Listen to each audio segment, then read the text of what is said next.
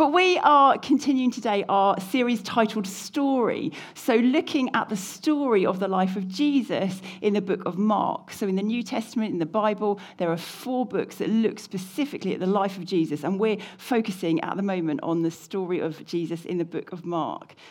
And I love that each week we're hearing these stories from people in our own church family whose lives have been impacted by Jesus. That even all these thousands and thousands of years after Jesus was here on earth, people still have stories of how even now he's at work and changing their lives.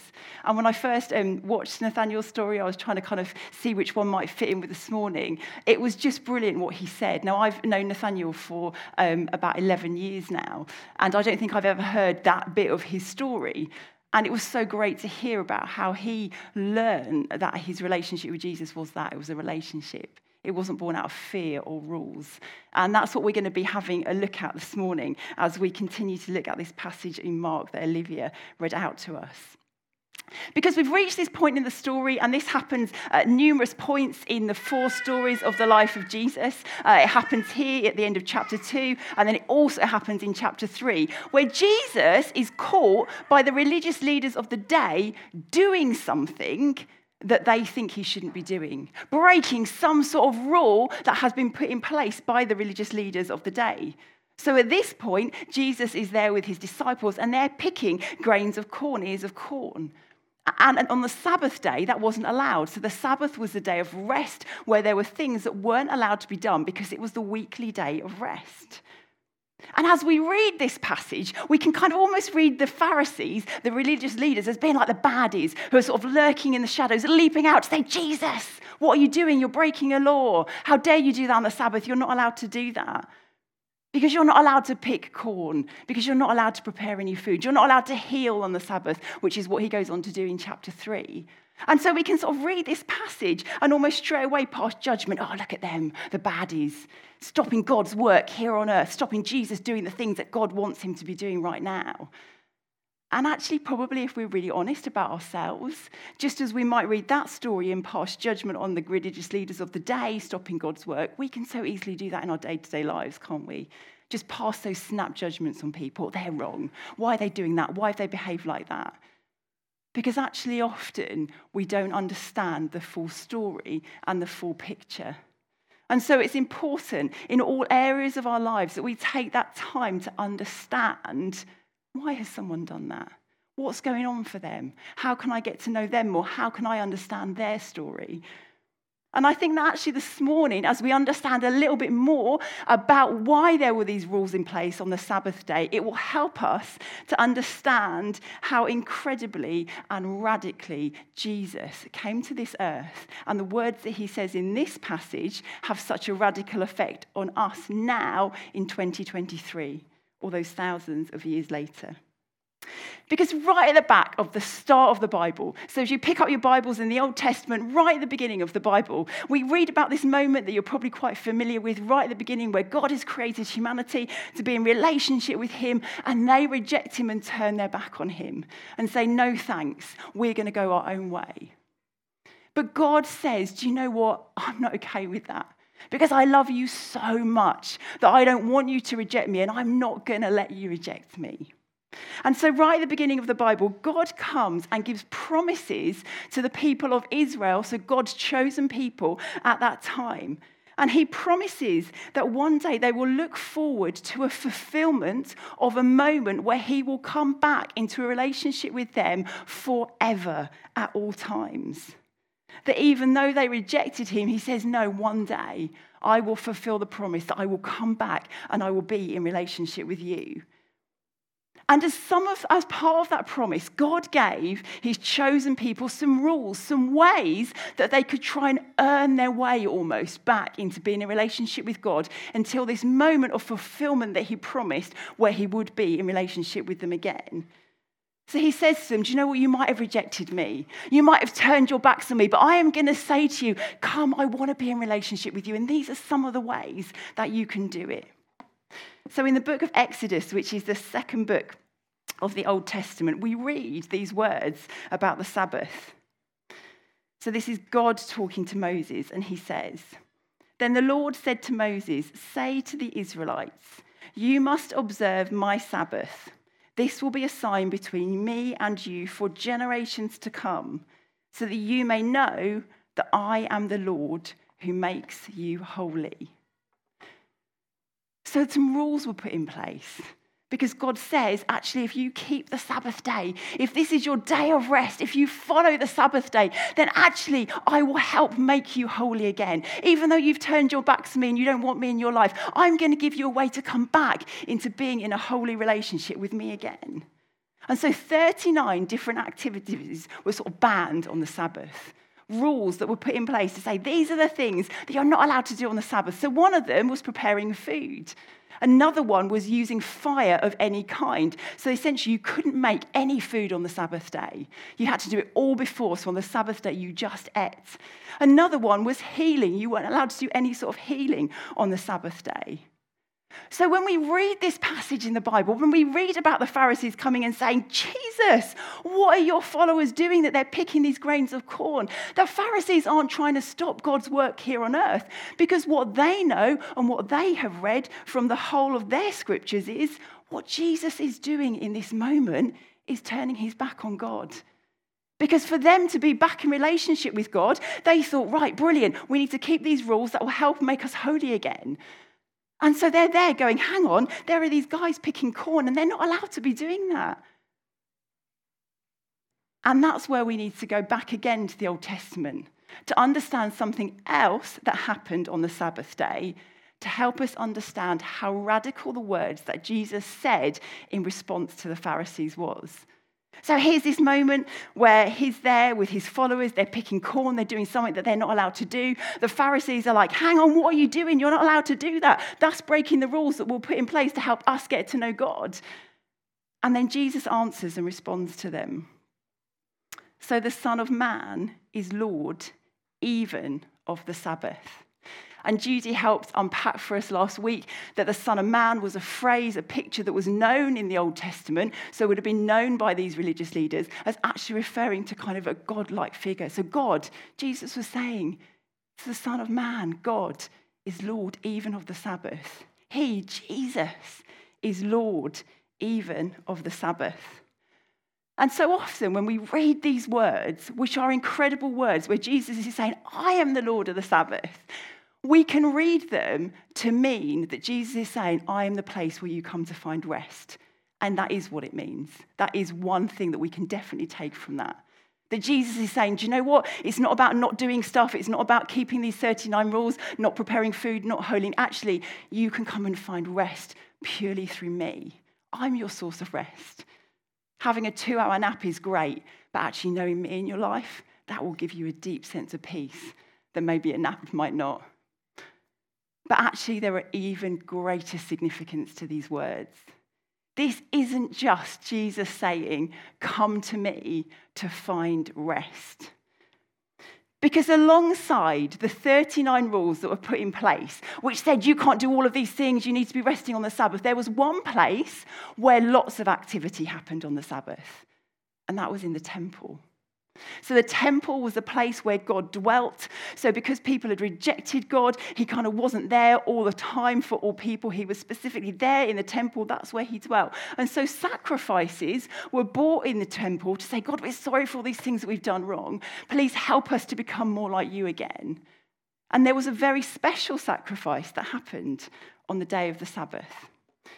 And so in the book of Numbers, again, at the beginning of the Old Testament, it says, on the Sabbath day, make an offering of 2 lambs a year, without defect, together with its drink offering and a grain offering of 1/5 of the finest flour mixed with olive oil.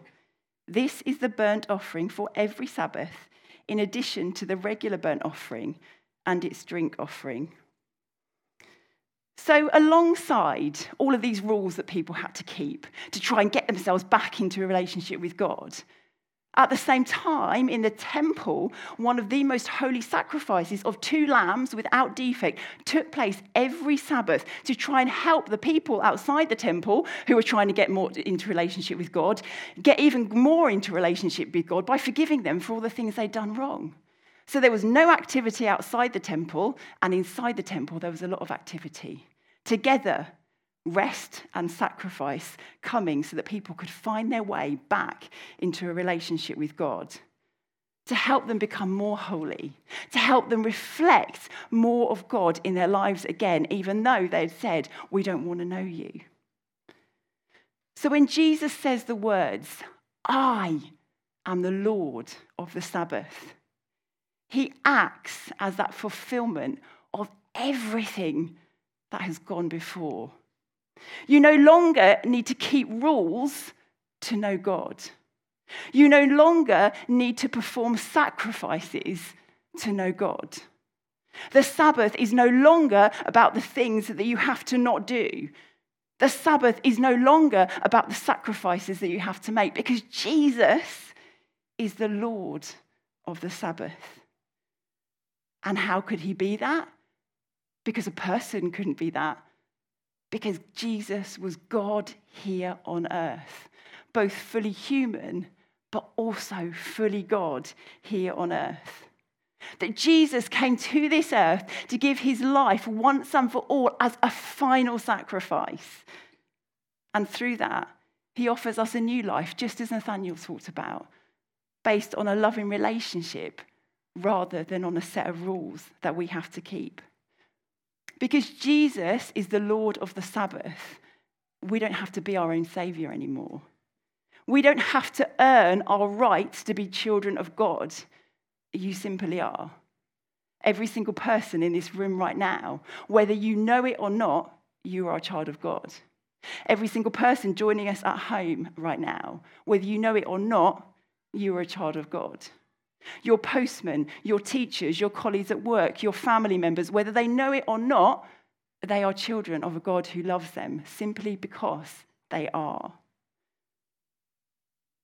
Jesus, as God on earth, came because he loves me and you and everybody. He wants to know each one of us now in this incredible, loving relationship, but also he wants us to know that this earth is just the prologue to something that is yet to come. This is just the introduction of the story. Because one day, because of what Jesus did, we have a hope of eternity forever with God, free of anger, pain, jealousy, illness, suffering, depression. All those things that make this world so broken. Jesus says, do you know what? One day, because of me, you're going to be free from that forever in an incredible future, in eternity, with God always. And the amazing, amazing truth is, there is nothing that we can do to make that happen because it's already been done. We don't need to prove ourselves before God anymore. There's no need for any more sacrifices because God came down to this earth himself and sacrificed himself for each one of us. There's no need for us to keep 39 rules anymore on our days of rest because actually our relationship with God is based just on that, a loving relationship, not on any rules. Now, we're just going to have a photo come up on the screen that some of you might recognise. So this does tie in with the talk some way. We're not just having a feminist break to talk about how much better women are at football than men, but we can maybe discuss that over coffee later.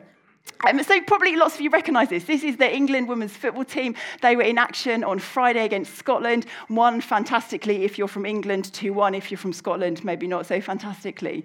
I like football. I really enjoy watching football. I watched the World Cup avidly over the summer. I don't really understand the rules of football. I get the essence of you kick a ball and when you score, it goes into the net, goal, and that's great. If someone asked me what the offside rule was, I couldn't tell you. If someone asked me what numbers everyone has on their shirts, I couldn't tell you unless I looked at the photo. I don't know these ladies' names. I don't know the positions they play. I probably know about 4 of them. My youngest daughter loves football, which if you know myself and my husband John, is in itself a miracle and testimony to the fact God must exist because we are not sport-related people at all. She loves football. She didn't start loving football because she picked up a rule book and went, right, I'm going to learn the offside rule. I'm going to learn all the positions that people can play. She loved football because simply one day in her school playground, she started kicking a ball around. She didn't know what she was doing, but she kicked a ball around, had fun with her friends until it got banned at lunchtime, but that's a point of contention. She loves it. So then she joined a team and she started doing football training, and she enjoyed playing football with her team. And then she kind of plays football whenever she can in the back garden. She just simply loves it.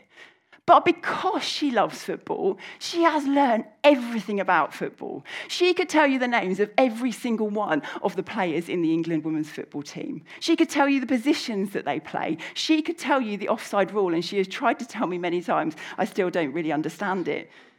She loves football, and because of her love for football, she has learned more and more and more about football. She understands it in a way that I don't. Her knowledge, first and foremost, came out of her love for football.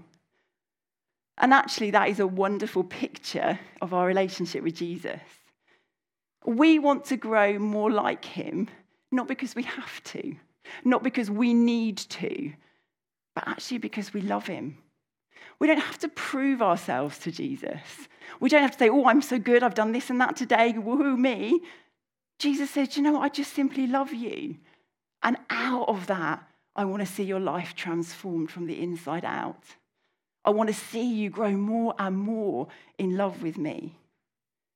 You are chosen and loved simply by being who you are. But we can know even more of that love by getting even closer to God and understanding even more of the love that he wants to give us. In the same way that I learn more and more about my friends by chatting to them, I can learn more about God by just simply chatting to him, coming to him in prayer, putting time in my day aside to pray, to come before God. I learn more about my friends by watching the things that they do, by being interested in their lives, by hearing stories of their past. And in the same way, we can learn more about God by picking up his words, by reading his Bible. Not because we're like, oh, I've got to do my quiet time every day, because if I don't, I'm going to burn, I'm going to be a bad Christian, but because simply we want to know more of what God says to us, because we want to understand more of the love that he has for us and more of the things that he wants to say to us. We can learn more about how God loves us by reflecting his character in our own lives. By not being the person who joins in with the gossip, by not being the person who just shouts really loudly when we're angry, but actually thinks and takes time, by reflecting more of the character of Jesus. We can learn more about the character of Jesus by coming together in life groups, by being with others to learn about the Bible, by asking one another questions, by helping hold each other accountable. Again, not because we have to, but because we want to know more of quite how loved we are. Just how loved we are.